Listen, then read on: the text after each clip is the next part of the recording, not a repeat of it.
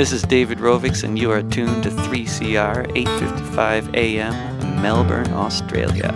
Step 3 is finding there's a tactic when everyone believes it could be true. That if all the people work collectively, there just might be something we can do, and everything can change. Welcome to the Climate Action Show. My name is Vivian Langford, and salut Babette. Andy and I would like to pay our respects to the Wurundjeri people of the Kulin Nation, from whose land we are broadcasting at 3CR, and the Gadigal people of the Eora Nation, where we can be heard at Radio Skid Row. Tonight we're on the road to Glasgow.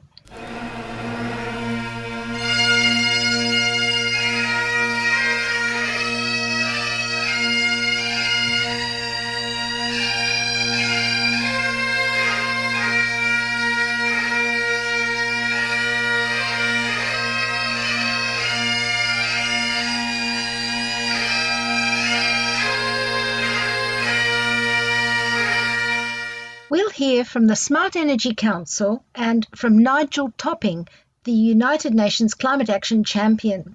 But first, headlines from around the world where climate action is catching on. Brazil. Indigenous warrior women take fight to save ancestral lands to Brazil's capital.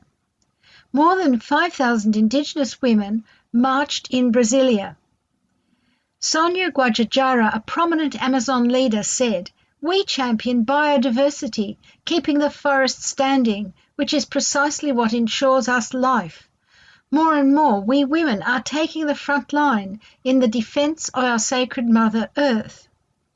Now, this was all because President Bolsonaro is backing a legal move to open up Indigenous territory to commercial mining and agribusiness. Tribal people say this is an extermination effort. It'll be their Holocaust, but it will be a Holocaust for all of us if the Amazon continues to become a net emitter of carbon dioxide rather than a carbon sink. Number 2, Western Australia to ban native forest logging from 2024 in a move that blindsides the industry. $50 million to support affected workers. Premier McGowan said protecting the vital asset is critical in the fight against climate change. And the Wilderness Society said that the decision followed tireless campaigning. Their campaign director, Amelia Young, said the West Australian government had recognised the impacts of climate change and the importance of maintaining biodiversity. She urged the Victorian government to bring its deadline of 2030 to phase out native forest logging to an earlier date. Kenya halts Lamu coal power project at World Heritage Site. This was on the BBC News. The Chinese-backed power station would increase the country's greenhouse gas emissions by 700%. Activists say. Omar El-Mawi from the Decoalise campaign told the BBC, "This shows that communities cannot be taken for granted." Kenya would have to import the coal, which goes against its clean energy ambition, and Lamu is a 14th century UNESCO World Heritage Site where there are no cars on the island. Number 4, in Australia. Greenpeace makes leaked document known. It shows that the Australian federal government pressed UK to drop climate targets for a trade deal. CEO David Ritter said, quote, "Australia is actively engaged in diplomatic bullying to weaken the global climate effort. We saw it with the sleazy lobbying around UNESCO and the Great Barrier Reef, and now this." Number 5. In New South Wales, Southern Highlands, the headline was, "This win has my community leaping for joy." There was a plan to open a new coal mine under Sydney's water catchment, but it was defeated by relentless door-knocking and dogged determination. The Independent Planning Authority rejected the Hume Coal Project and acknowledged that the greenhouse gas emissions from the mine would result in intergenerational inequity. Number 6. The 45 climate-vulnerable countries slammed middle-class activists who wanted to delay the Glasgow summit. A group of NGOs had said the talks should not go ahead because of lack of access and COVID vaccines. But the 45 climate vulnerable countries released a statement.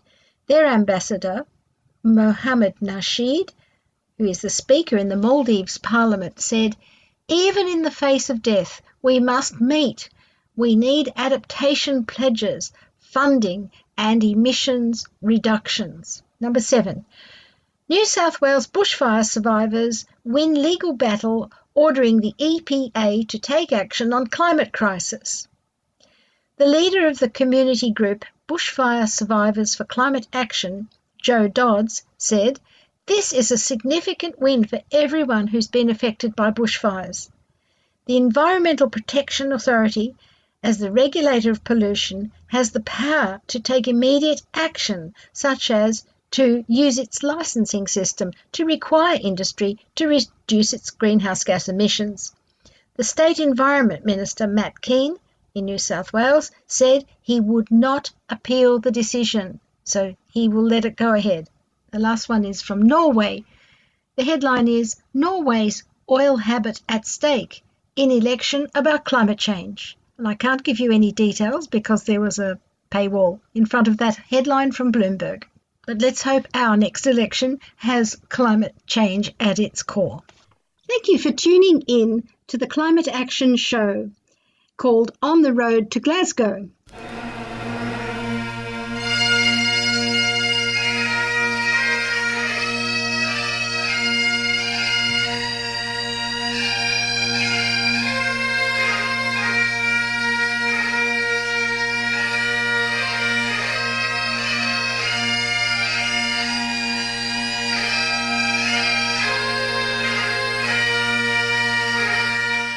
I strongly believe that there's a feedback loop between the stories we tell about the future and what happens next.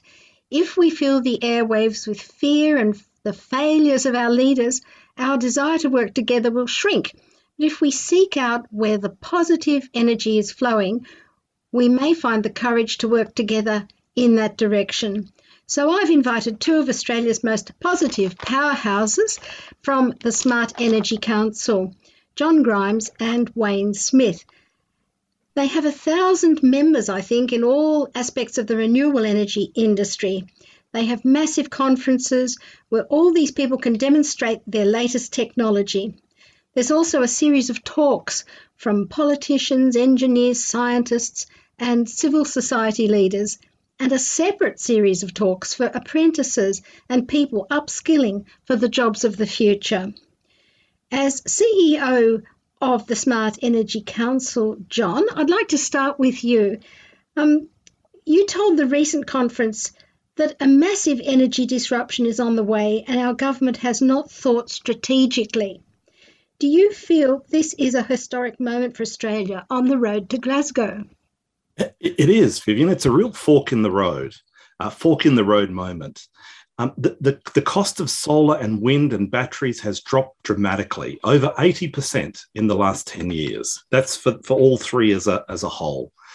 It now means that renewable energy and energy storage is now the cheapest form of generating electricity. Solar energy is the cheapest form. That means it's competing coal. It's competing gas. So not only are those polluting, unreliable, but now they're increasingly the expensive option. So we all of a sudden we have this much cheaper opportunity, and the key national competitive advantage, Vivian, is that if you take a solar panel and you put it in, Japan, South Korea, Germany, and you put the same solar panel in Australia, so that it costs you the same amount to buy the solar panel, the one in Australia will produce up to 2.6 times more energy than the one in those other countries. So Australia has a huge advantage. This will be the cheapest place in the world to generate the zero carbon, cheap, abundant, clean energy of the future. So that's really exciting. Well, I sort of feel that everybody else at Glasgow knows that, but not us. Well, and that's because, when we talk about a fork in the road, the federal government only has one vision for Australia's future, and that's the vision of the 1900s, the 1800s, where you dig coal up out of the ground, you tap into gas out of the ground, and you power your economy that way. The problem is that the world is going to actually shut that down for us. So it's actually, we don't have control over that. What we do have control over is, do we seize the massive economic opportunity to have the world's cheapest power? Because if you've got the world's cheapest power, you've got the world's cheapest manufacturing, particularly in energy intensive industries. You can make green aluminium. You can make green steel. You can produce green hydrogen that can actually be exported to the world and power the economies of the whole world, not just our own. Well, we'll go to Wayne now. I forgot to say welcome to you both. So Wayne Smith is the Government Relations Manager for the Smart Energy Council. And Wayne, I see you at all the conferences, shaking hands and making sure it all runs smoothly. And you always take time to say hello to me and speak to community radio. So I'm very grateful to you. Thank you, Vivian. I wonder what all those solar installers and pumped hydro experts are telling you about their industry's relationship with government. Yeah, it's a really interesting question. Generally, I think that the renewables industry, whether it's dealing with residential household solar and battery storage or large-scale renewable energy projects, have got a pretty good relationship with the state and territory governments. We're seeing that those state and territory governments are taking on a real leadership role and are actually showing both a vision but also a plan for the future. So a good example of that is New South Wales with its renewable energy zones. It's a really clear agenda for the future. And we're also seeing state and territory governments taking, I think, good, strong action to encourage investment in household solar as well. So we're seeing a plan there. But when it comes to the federal government, the Australian government, there isn't that plan. And there's still, a fair whack of hostility, open hostility towards renewables and certainly towards action on climate change. And so, look, it is fair to say that despite the best efforts of a whole bunch of people, it has been a bit difficult to establish strong relationships with the federal government. But in the end, energy policy is the responsibility of state and territory governments, constitutionally and in practice. And so it's really good that the renewables industry has that strong relationship with those governments. Well, John, what about the Smart Energy Council? It's urging, you sent a letter the other day. I think that's why I decided to talk to you. I must get back to you because you said the federal government is you were urging the federal government to abandon policies like the $7 billion coal keeper subsidy. And I wonder, who will they send to the United Nations conference in Glasgow with such a pro-coal and anti-solar sort of agenda? Yeah, Vivian, I think people will be shocked to know that the federal government is actively pushing for effectively a coal keeper and a gas keeper policy that would see consumers pay an extra $7 billion a year, up to $7 billion a year to the fossil fuel companies, just because they exist and they can operate. So that's a massive tax that'll be paid in the form of everybody's electricity bills. That will be a wealth transfer from ordinary citizens, from working families and small businesses, to the shareholders of the big fossil fuel companies. Now that is outrageous. The fact that they're even considering that, when the world is literally on fire, their response is to put more fuel on the flames is outrageous. So look, the problem is that it's so complex, this stuff, and it kind of gets caught in the machinery of government, and so people just don't learn about it. But I think it's really important to draw people's attention. We should stand up united against that and basically consign that to the dustbin of history. Yeah. Do you know who is going to lobby for Australia or not lobby, but speak up for Australia at that conference? I don't know, but I'll pass to Wayne. Yeah, but Sorry, it's a really good question because it actually depends on what happens with the federal election. So Firstly, it is still possible that there could be a federal election before the COP26 meeting in Glasgow. So that's in November. So it is possible that there could be a federal election, let's say in November, which would mean that the government will be in caretaker mode. So it won't have any formal decision-making abilities. Now, that's interesting because that's actually a way in which Scott Morrison and the Morrison government could actually get out of having to go to Glasgow. So I'm not saying that would be the reason why they call the election, but it'd be a convenient timing for them for sure. Now, but it's also possible that the federal election could be held any time between now and May next year. And so if the election is next year, then the Australian government will send a delegation. It's possible that the Prime Minister could attend. I would think that's unlikely. I think it is likely that Scott Morrison will announce support for net zero emissions by 2050, like formally state that as a policy before Glasgow. I think that's likely. That's nice, but obviously nowhere near enough, as we all know. But, I would expect that the Australian government, assuming that there's no election, would be represented at a reasonably senior level. And so that may well mean Angus Taylor and a delegation of people from his department and the Department of Foreign Affairs and Trade. So is there any point in climate campaigners sort of lobbying them heavily to change their tune? It seems unthinkable that they could change.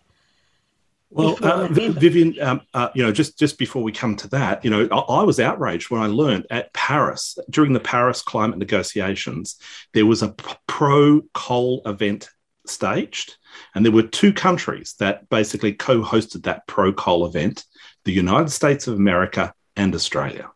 Now, what we've seen in the United States of America is that they've gone from climate laggards to climate leaders. They're actually pushing a global agenda. They're dragging people along. The same thing could happen here too, Vivian, but I would say to people it will not happen with the current coalition government that we have in the federal parliament. We've tried for a decade to through reason and reports and everything else to try and shift them. They are unshiftable, and therefore it's up to the electors to shift them. And that means that some people who are conservative voting people should actively consider voting for moderate conservatives who are progressive on climate. Because that's the way that we break this gridlock. Okay. Well, look, I see you, John, as a military strategist. I think you mentioned once that you started out in the army. Is that right? I spent almost a decade in the Air Force, Vivian. Oh, the Air Force, that's right. Well, I see you like that, like a military. You love strategy. And I think you have a battle plan sort of for peace. You don't want conflict and waste of time or destruction. You advocate on behalf of your members and you promote their training. I've seen all those apprentices doing all their whatever they're doing in that other room, and you invite politicians from all the big parties. And yet I wonder, do you feel your industry is lobbying sufficiently strongly? I think I heard one of the politicians saying to the gathered, industry there, oh, you don't lobby as hard as the fossil fuel industry. They're really all there, and you're just hoping we'll change. So what's your game plan? What's your strategy if that's what they've been saying? Well, it's absolutely right. The vested interests of the big fossil fuel companies, pour lots of money into this. They know that their businesses rest on the attitudes of the federal government. We need to start behaving like a much bigger industry. We are a multi-billion-dollar industry in Australia. We employ over 25,000 full-time direct jobs in our industry and tens of thousands of indirect jobs. We are a significant force, and so we do need to be much more sophisticated and hard-hitting in our advocacy, because if we're not, then just the nature of Australian politics means that we will be dominated and defeated. When I go to those conferences, I'm overwhelmed because there's so many men there and there's so much technology, and it's all so much like brain snaps, people going, so many ideas and innovations and so on. And I have to go outside and, sit in the sun for a little while and gather my energy to come back in. But and I think that therefore the general population isn't really as excited by this big industry as it could be. Do you feel that? I completely agree. Look, it's really complex. Energy is difficult. It's very, very complex. There's lots of regulations. It's kind of a heavy topic. And that's why it's important we need more communicators who can take the complex and make it simple and accessible. Because often what the energy industry is trying to do is they're deliberately trying to make it complex because they don't want your voice in the debate. They don't want the voice of the consumer being the centre of the planning, right? They want the decision-making being made by the economists and the lawyers in the back rooms hiding behind their 10,000-page documents, right? They love that, right? And they make it unnecessarily complex. So it's not complex, it's really simple. And we need to demonstrate to people that the one thing they can do to slash their power bills is install solar. The one thing they can do to slash their emissions is to think about an electric vehicle as those prices come down, and to think about a home battery so that you can create the energy in the middle of the afternoon when you're out shopping or or at work studying, and then use that energy, that zero carbon cheap energy at night time when you're sitting in front of the TV and doing the dishes. So it's not difficult, but we need to double down on the efforts to communicate this. Yeah. Well, look, Wayne, what sort of advantage do you think Australia has, not only to be a zero carbon society, but as Beyond Zero Emissions keeps talking about, to help the global effort with smart energy exports? Yeah, Australia's got the ultimate advantage. As John mentioned before, Australia actually sits really pretty in the 21st century.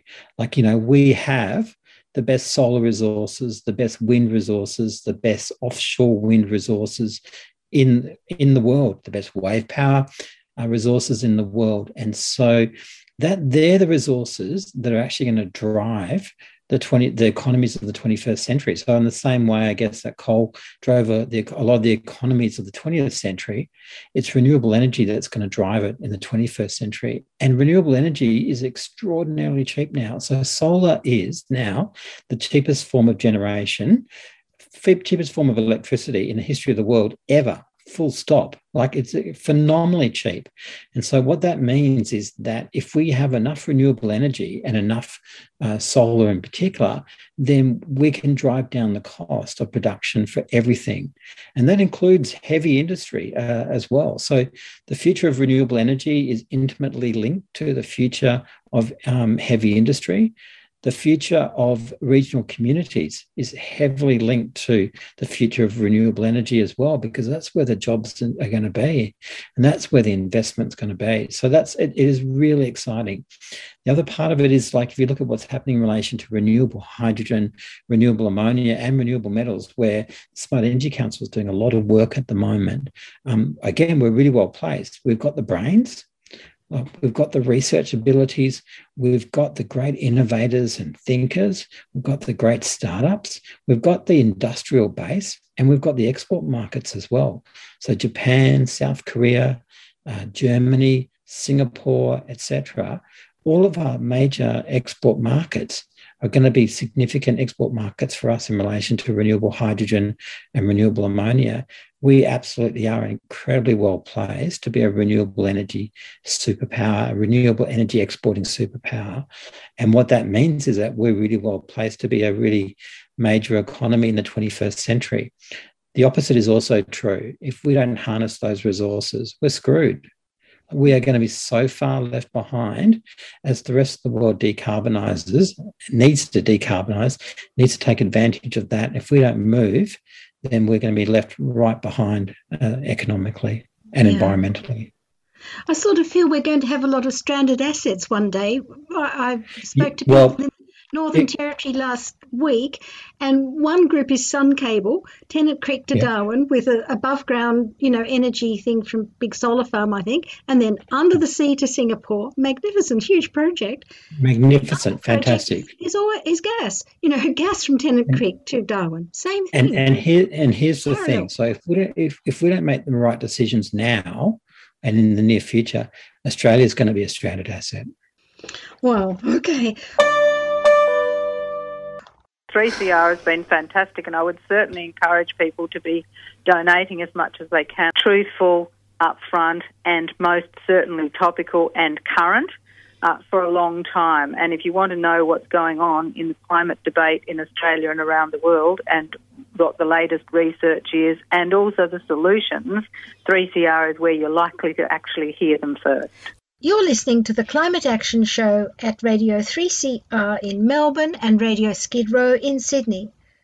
Tonight, on the road to Glasgow, we're talking to John Grimes and Wayne Smith from the Smart Energy Council. Now I'd like to ask each of you just to speak to the climate action community. I think a lot of our efforts, whether through Greenpeace, 350.org, Lock the Gate, Get Up, Seed Mob, there's the religious groups also, they try to stop coal, oil and gas, whether through financial levers or locking themselves onto their buildings or petitions, all sorts of ways, but stopping that juggernaut. Children have taken the Environment Minister to court, the Environment Court, and in fact the judge said she had a duty of care to future generations, so she's appealing that. But that should stand. And Indigenous people are begging us not to frack the Northern Territory. But it feels like a parallel universe when I go into the Smart Energy Conference. It's all, gung-ho entrepreneurs and making money and growth, and it seems to have nothing really to do with that other. Is that just a rearguard action? I would like to see the two movements more aware of each other. And I know Australia is going to go to the global conference and play a wrecking role, and people are getting very discouraged. You reach a point of burnout, wondering what's going to happen next. And you always, both of you always say it's going to happen really quickly. It's going to change. The world, as you've said tonight, the world will force us to change. But what do you want to say to climate campaigners? Where to put their energy? We're very close to the climate movement, have been for many years. They are a fantastic asset, and don't underestimate the role that a small group of passionate people can do in their local community. In fact, that is the thing that changes the world. So I'd encourage all of those movements across the country. When I see the climate strikers, those kids, right, who strike coming over the hill, and they muster 20 and 30,000 people to march on the Parliament House in Sydney, Melbourne, Canberra, Adelaide, elsewhere, right, then I feel like the cavalry has just come over the hill, right? I think that is so energising to have that movement behind us. What we're saying is because the federal government has a very strong narrative. It's been a winning narrative for about a decade. And their narrative is this: you can either have a strong economy or a safe climate. That the cost of taking climate action is so big that it's going to bankrupt us all, right? So it's not worth trying to get meaningful action on climate because it's too expensive. And we're saying that is rubbish. That actually the renewable energy of the future is cheaper than the current system, and therefore you can have a strong economy and a strong climate and a safe climate, right? Those two things are not. So their narrative is wrong, and that's what we seek to call out. You can have a strong economy, you can have good jobs, you can have low pollution, and so it's finding the win in all of that. Where I think we're going to make the quick gains, and that's really what we're about, is trying to find those wins where the environment wins and the economy wins. And Vivian, if you ask me what drives me personally, it's the climate. It's all about the climate, right? I'm just trying to find the most productive way to try and solve this issue and break this false narrative. Yeah. Well, Giles Parkinson once said to me, you shouldn't underestimate how quickly change happens, just change. And I said, but I can't see it. I'm always saying this. And he said, look, it's like a road train in the desert. It just seems like a little dot of light, and then it's just a little dot and a little dot, and then whoosh, it's gone right past you. And I get that. I do understand that change, because I've lived through several changes. I think we all have lived through society changes that really surprise us now when you look back. But this disruption of the whole energy system, of so many other systems, is very hard for people to kind of visualize. What would you like to say something about that? How you think? People talk about exponential change. We see it on graphs, but can you just give us some picture of it? I can. Wayne, I'm sure I'll have some views as well, but I'll just give you one example. You buy a solar system and put it on your roof, in Sydney, say. the amount of the cost of the electricity that produces, if you take the cost that it costs to buy it and you amortize it over, say, 20 years, then the cost of electricity from that system is 5 cents per kilowatt hour. Now, most people in Sydney are paying about 40 cents per kilowatt hour for electricity from the socket, from the grid, right? So it's not as if there's a small difference between 40 cents and 5 cents, right? There is a huge difference. If you don't have solar on your rooftop, you should have your head read, because the savings are so enormous, right? Now, it's the economic rationalism of that, right, that is going to drive this massive transition. So it means distributed solar, distributed batteries, electric vehicles that are being charged by people's solar panels when they're at home. We're seeing large renewable farms, with solar, wind, and batteries and pumped hydro being built that will power the heavy industry economy of the future, and all of the businesses, schools, supermarkets, nursing homes around the country. And so we, because it is the cheapest, it will actually become the dominant really quickly, because that's how markets work. It's crazy to be spending more money on something when you get it for much cheaper price. Wayne? Yeah, and look, here's another example of change. I think there's grounds for hope here as well, which is that if you go back in time, so let's go back to 2006, so 15 years ago, federal Labor actually committed under, I think it was under Kim Beazley and then under Kevin Rudd, federal Labor committed to significantly increasing Australia's renewable energy target. At that time, they made a commitment of 20% renewables. Now, was that enough? No, but it was a huge increase on what John Howard had at that time. And now we got to 2020, we obviously met that target very, very easily. Federal Labor, state and territory governments, and many others committing to 50% renewables by 2030. Is that enough? Yeah, not really, no. But it's a significant improvement. And then increasingly, the community was calling for 100% renewables. And people thought, well, that's a bit mad, isn't it? And is that really achievable? And then people started saying, well, yeah, 100% renewables is not that much, actually, when you think about it. And then the head of the Australian Renewable Energy Agency not too long ago said Australia should be aiming for 700%, 800% renewables, which is all about making Australia renewable energy exporting superpower, right? And that's the vision for the future. And people, certainly decision makers across the board, certainly state and territory governments, are starting to understand the opportunities that come from that, and are starting to really dream big. And you can see how that can happen. And you, Vivian, talked earlier about the Sun Cable project, which is about exporting great Australian sunshine to Singapore, right? And the Asian Renewable Energy Hub project, which is about powering the Pilbara with renewables and building and exporting massive amounts of renewable energy to the world. That's an extraordinary vision. That's all happened in an incredibly quick period of time. And we need to take the community with us, and you certainly need to take people in coal communities, for example, with us, right? But it presents extraordinary job and export opportunities and income and investment opportunities along the way. So it's a really exciting vision for the future. Yeah, thank you. Well, look, to finish with, John, I'd just like you to advertise the Global Race to Zero. I got a letter from the Smart Energy Council this morning, or Wayne can talk about it. I'll tell the listeners it's a free online summit just before Glasgow on the 20th of October and the 21st of October, a 2-day summit, and it's called Global Race to Zero. And I'll put the details in the podcast summary, but would either of you like to tell us, there's massive, wonderful speakers there, heads of state, and also civil society leaders like Bill McKibben and so on. What are you looking forward to in that? Totally. Wayne, did you want to do a quick summary there? Yeah, look, Vivian's really, really exciting. Like, it's going to be a major event, as you said, in the lead up to the G20 meeting in Rome and in the lead up to the COP26 meeting in Glasgow. We're calling it a global event with an Australian accent. So we'll bring together some of the world's biggest thinkers in this space, together with political leaders, business leaders, civil society leaders.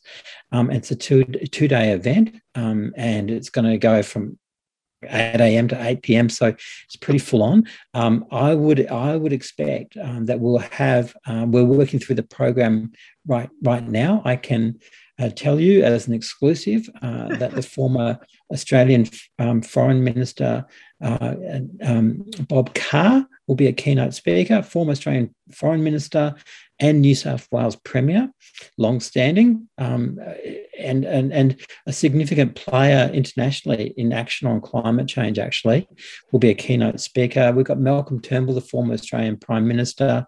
I would expect that we'll have senior ministers, at least, from a number of countries around the world.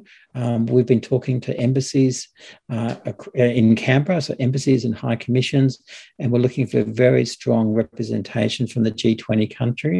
And there'll be a whole range of different speakers, really strong focus on the economic and employment opportunities from action on climate change. And the economic and employment opportunities that come from electrifying everything, and then working with renewable hydrogen, renewable ammonia for those really hard to decarbonise industries as well. And then finally, what I'd say is that we're formally partnering with the Race to Zero campaign, and that's part of COP26.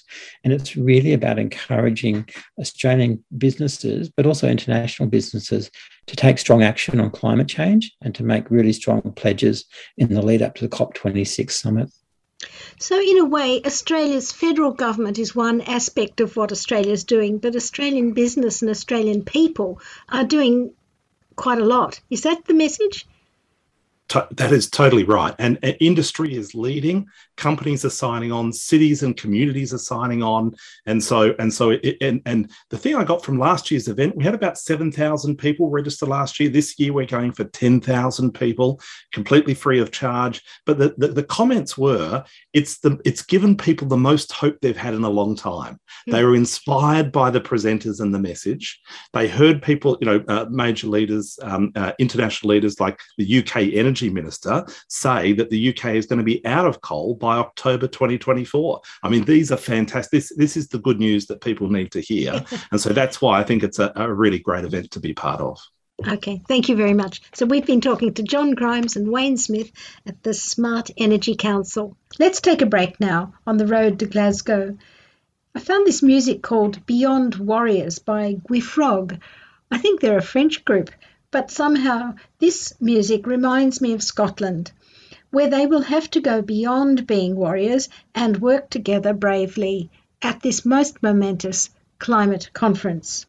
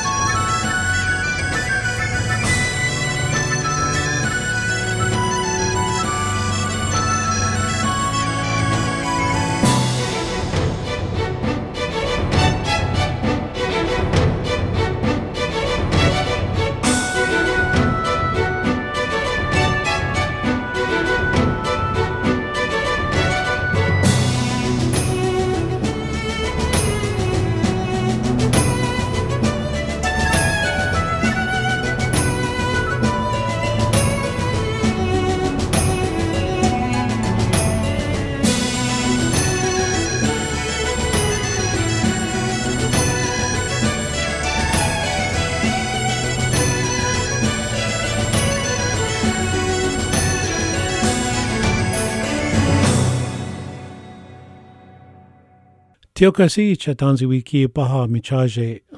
I'm from the Lakota Nation in the geographical center of North America that we call Turtle Island. And community radio is about your community, your heart, which 3CR Community Radio is right here at 85.5 AM. So it is digital, and I'm presuming you can go worldwide with it. People are listening in America to you, so talk back, Australia, to the earth. Peace with earth. Thank you. Tiokasin Ghost Horse. Community radio is your love. Now here's Nigel Topping. He's the United Nations Climate Action Champion. He's been going round the world, meeting people and drumming up ambition and interest in the Glasgow conference. My grandfather grew up in the northwest of England, surrounded by over 1,000 coal mines within just 5 miles of his hometown of Wigan. And today I'm speaking to you from the site of another former mine, this time a China clay mine, at the Eden Project in southwest England.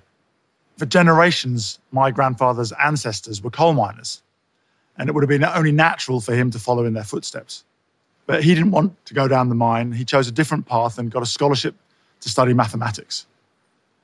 And years later, I followed him into mathematics, where I discovered a real love of patterns and of figuring out the underlying rules that generate them. And later, when I went to work in industry, I realized that every human system and every natural system can be thought of as a set of repeating patterns. For example, take the energy system. We can still trace the patterns of our reliance on fossil fuels all the way back to the early 1700s, when we started to really use all that coal. And to tackle climate change, we're going to have to move towards new patterns that are based on clean power. And when I wasn't exploring patterns, I was developing a love of wild places, particularly cold wild places like Greenland, Iceland and Patagonia. And it was there that I first came face to face with the physical impact of climate change. In 1987, I was supposed to be working at the end of a glacier in East Greenland. And when we got to where it was shown on the map, there was no ice there. It had retreated by over 15 kilometers since the map had been surveyed. Something was changing the patterns. And now I find myself in the role of the United Nations Climate Action Champion, working with an amazing network of partners to change the patterns of the global economy to tackle the climate crisis. Our mission is to help drive the transition to the zero-carbon future, to keep global warming below 1.5 degrees Celsius or 2.7 degrees Fahrenheit, and to prevent the worst impacts of climate change. Well, tackling the climate crisis can be really overwhelming, especially if you try and look at it through the lenses of politics or economics. It's a huge, complex problem. It's very hard to get your head around it. But I find that there's a different lens that can make it much easier to grapple with and even lead to optimism. It's the lens of systems, which I define simply as the science of patterns and their underlying rules. But what do I mean by a system? I think of a system as a set of interconnected relationships which lead to a repeatable and recognizable pattern. So to give you an example, let's think of the global maritime shipping industry.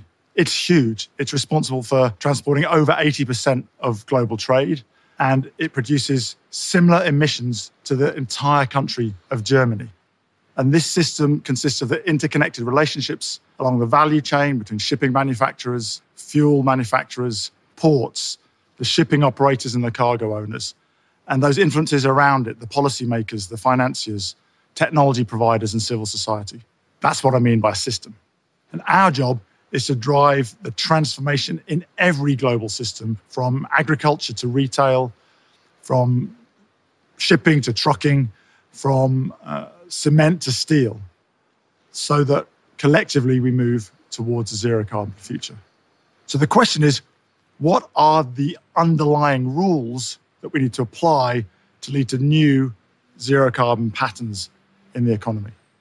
Well, we've come up with 3 simple rules of radical collaboration that, if acted on by all actors in each system, will lead us to the zero-carbon future.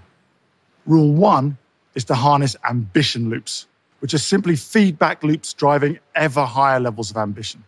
For example, when businesses commit to zero carbon and start investing and innovating, they embolden policymakers. And when policymakers set the regulatory framework to drive it towards zero carbon, they incentivize the private sector to innovate. That's an ambition loop.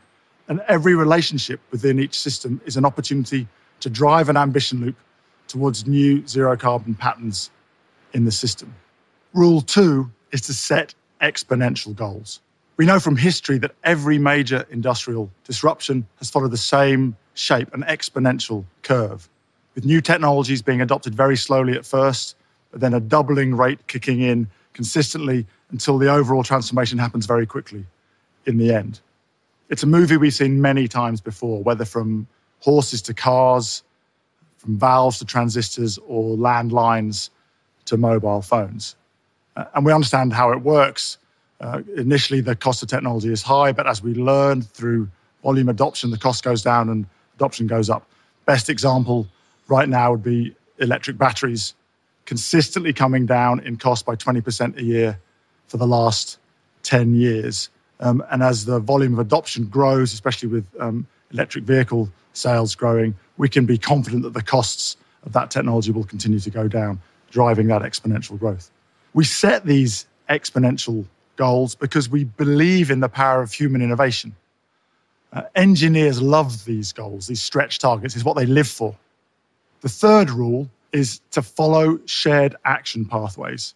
And these are maps of the actions which every actor in the system has to take in the short term to make sure we're on track to that exponential goal. Actions that if everyone in the system follows means that we'll be on track to the zero carbon future. We normally set these for a relatively short period of time, say the next 5 years, and then we'll review and set the next phase of the journey. By following these 3 simple rules of radical collaboration, we can drive the race to zero emissions. And my team now, with hundreds of partners, have created a toolkit for these 3 goals for every sector of the global economy. They've mapped the interconnected ambition loops, they've plotted exponential goals, and they've published shared pathways. Now, I said earlier on that adopting a systems lens can help us to be more optimistic, and I'm very optimistic. So let's try and explain why by looking at the application of those 3 rules to the shipping system that we looked at earlier. First of all, we just remind ourselves of all of those interconnected ambition loops that we're going to be harnessing. Second of all, we set our exponential goal. We're at zero now, and we've got to get to 100% of all ships being zero carbon by 2050. When we plot the exponential curve, we see that we need to get to 5% by 2030. Now, that may not seem like much, but starting from zero, that's a big change, and it will drive the learning, which drives down the cost, which means that in the 30s, we can really accelerate and finish the job in the 40s. So how are we doing against the shared action pathway, which is the next of our tools? Well, it turns out we're doing pretty well, actually. The biggest container shipping company in the world, Maersk, has already committed to buying its first zero-carbon vessel in 2023. The German utility Uniper has abandoned plans to invest in gas infrastructure in the port of Wilhelmshaven and is instead investing in green ammonia infrastructure. Customers are coming together to form the Cargo Owners Zero Emission Vessels Initiative, sending a demand signal to container operators.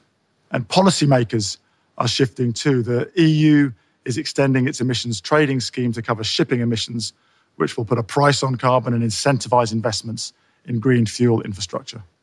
Technology companies are coming together. 7 of them have formed the Green Hydrogen Catapult to drive the cost of green hydrogen down to below $2 a kilogram in the next 5 years. Crucial action on that pathway towards commercial viability for zero carbon vessels. And civil society is influencing the system as well. In the Netherlands, over 10,000 citizens have taken shipping fuel manufacturer Shell to court, and the court has found that Shell must reduce its emissions much more ambitiously, by 45% by 2030. So you can see that we now have radical collaboration in the shipping system driving progress towards that exponential goal. And that's just one system in the world economy.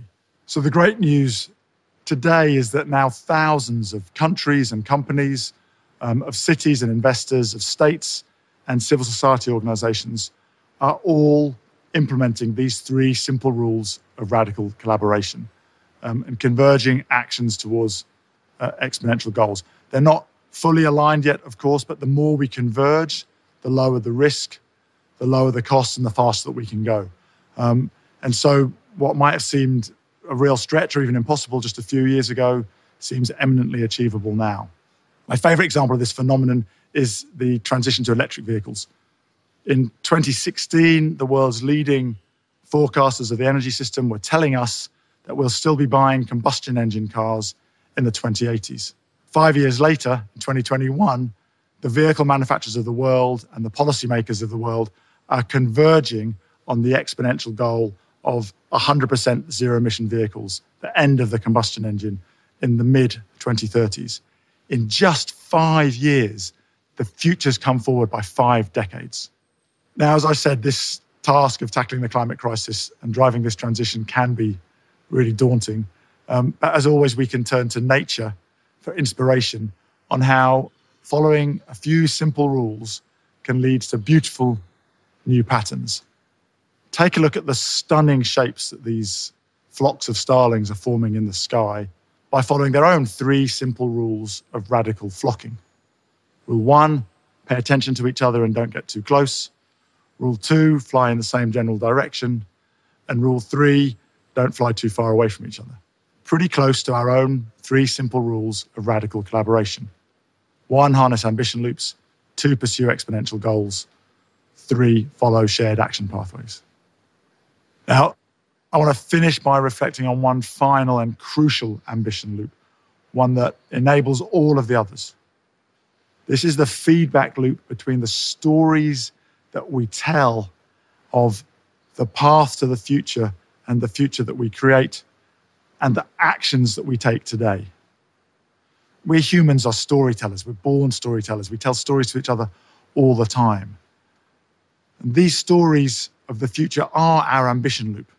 So if we tell stories full of fear and failure, then we will dispirit and disempower each other. We'll derail our collective efforts to build a better future.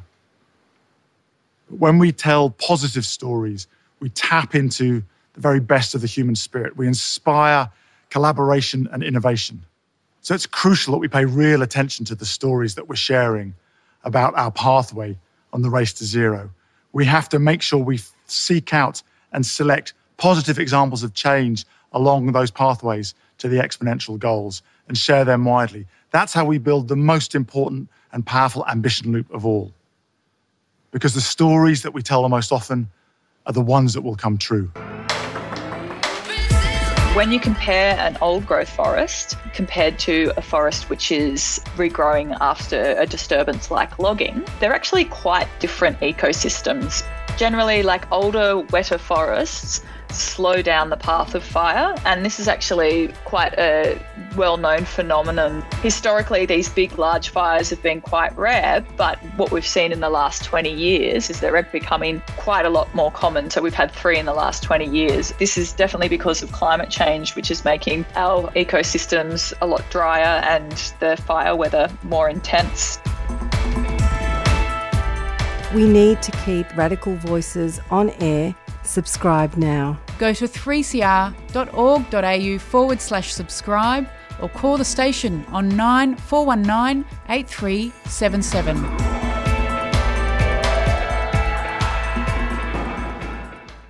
You've been listening to the Climate Action Radio Show. Our aim is to let you know where action is being taken and how you can help. Many people still think that you can't do anything. That's wrong. Don't let's give in to that. We need encouragement too, presenting this show. So please send a cheerio to Radio 3CR if you feel like it. But mostly we look at the download numbers for the podcast, and those numbers are down at the moment. And I think people maybe are losing interest, or they think there's nothing they can do. Please download the podcast and send it to a friend. There is so much to be done, and links to action that you can take will be in the podcast summary. Thanks tonight to John Grimes and Wayne Smith at the Smart Energy Council, and thanks to Nigel Topping, the United Nations Climate Action Champion. When I see the climate strikers, those kids, right, who strike coming over the hill, and they muster 20 and 30,000 people to march on the Parliament House in Sydney, Melbourne, Canberra, Adelaide, elsewhere, right, then I feel like the cavalry has just come over the hill, right? I think that is so energising to have that movement behind us. Music tonight was from the Clan Stewart Pipe Band with the Skyboat song.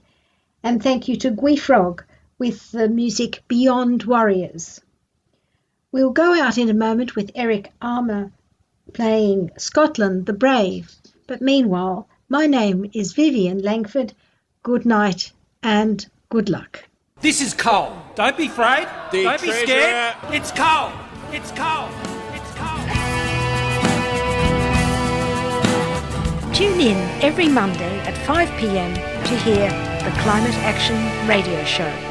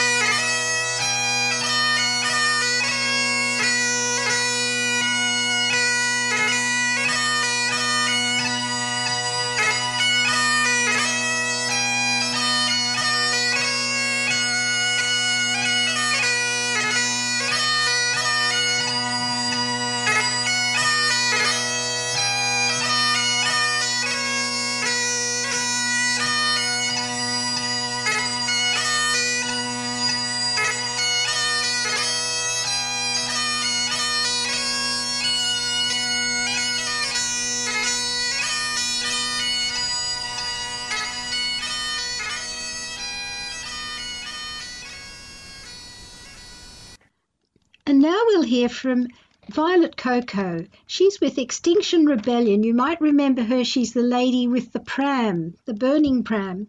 And she'd like to tell you about the next series of actions by Extinction Rebellion, which come under the heading of Reclaim Our Future. Violet, could you just tell us what listeners in Melbourne and Sydney can do? Well, what they can do is very simply whatever it takes. What we need right now is deeds and not words. We are in a climate code red situation, and the government has a duty of care to young people. And we have to take this to the officers of the government, the MP officers, and all around you. You know, some people are locked down in COVID, but you've got an MP office within your limits, then you need to be taking this demand of their duty of care to them in an escalatory fashion, because as we can see, everything we've tried in the climate movement so far has failed. And so we really have to step up because, property will cost us the earth and our need to continue to grow on a finite planet and the need to protect this property. So, if you can come to Canberra over the week, we basically start on the 16th of October, and it's for the 2 weeks of federal government sitting. There is a escalatory wave of actions happening, and then we move into, as you know, the international climate talks. And there's a very strong message coming from the Global South that your greed is killing us. And that's the message that we need to amplify to the politicians. So this is really a really, really important 4 weeks of the climate movement starting the 16th of October. And the message is clear. We need to do whatever it takes, and we need deeds, not words. Okay, so the 2 weeks in Canberra from the 16th, and there are information sessions beforehand. I think if people look up your website, which is ozrebellion.earth, is that the right one to look up? That's correct, ozrebellion.earth, or you can come along to our social media campaign platforms as well, Extinction Rebellion Australia. And on there, we are holding every Friday night an information session on how to get involved. From there you'll learn and be upskilled really as well on how to take powerful action. We're in a time where it's so important that people recognize that a small amount of people can make a big difference if they're willing to really take powerful action. It's always very colourful, Extinction Rebellion. I've participated in the Red Rebels with all the costume and the beautiful music. How can you entice listeners to think this is going to be also quite creative? Oh, well, it is going to be very creative. We have a whole arts team behind us as well, who are making giant koala sculptures, and but what you can bring is really, as you say, color, flags, bring your sign, and come with love in your heart and a preparation to sing, because if you've been to an Extinction Rebellion protest, you know that we love to sing with each other and make the space really beautiful.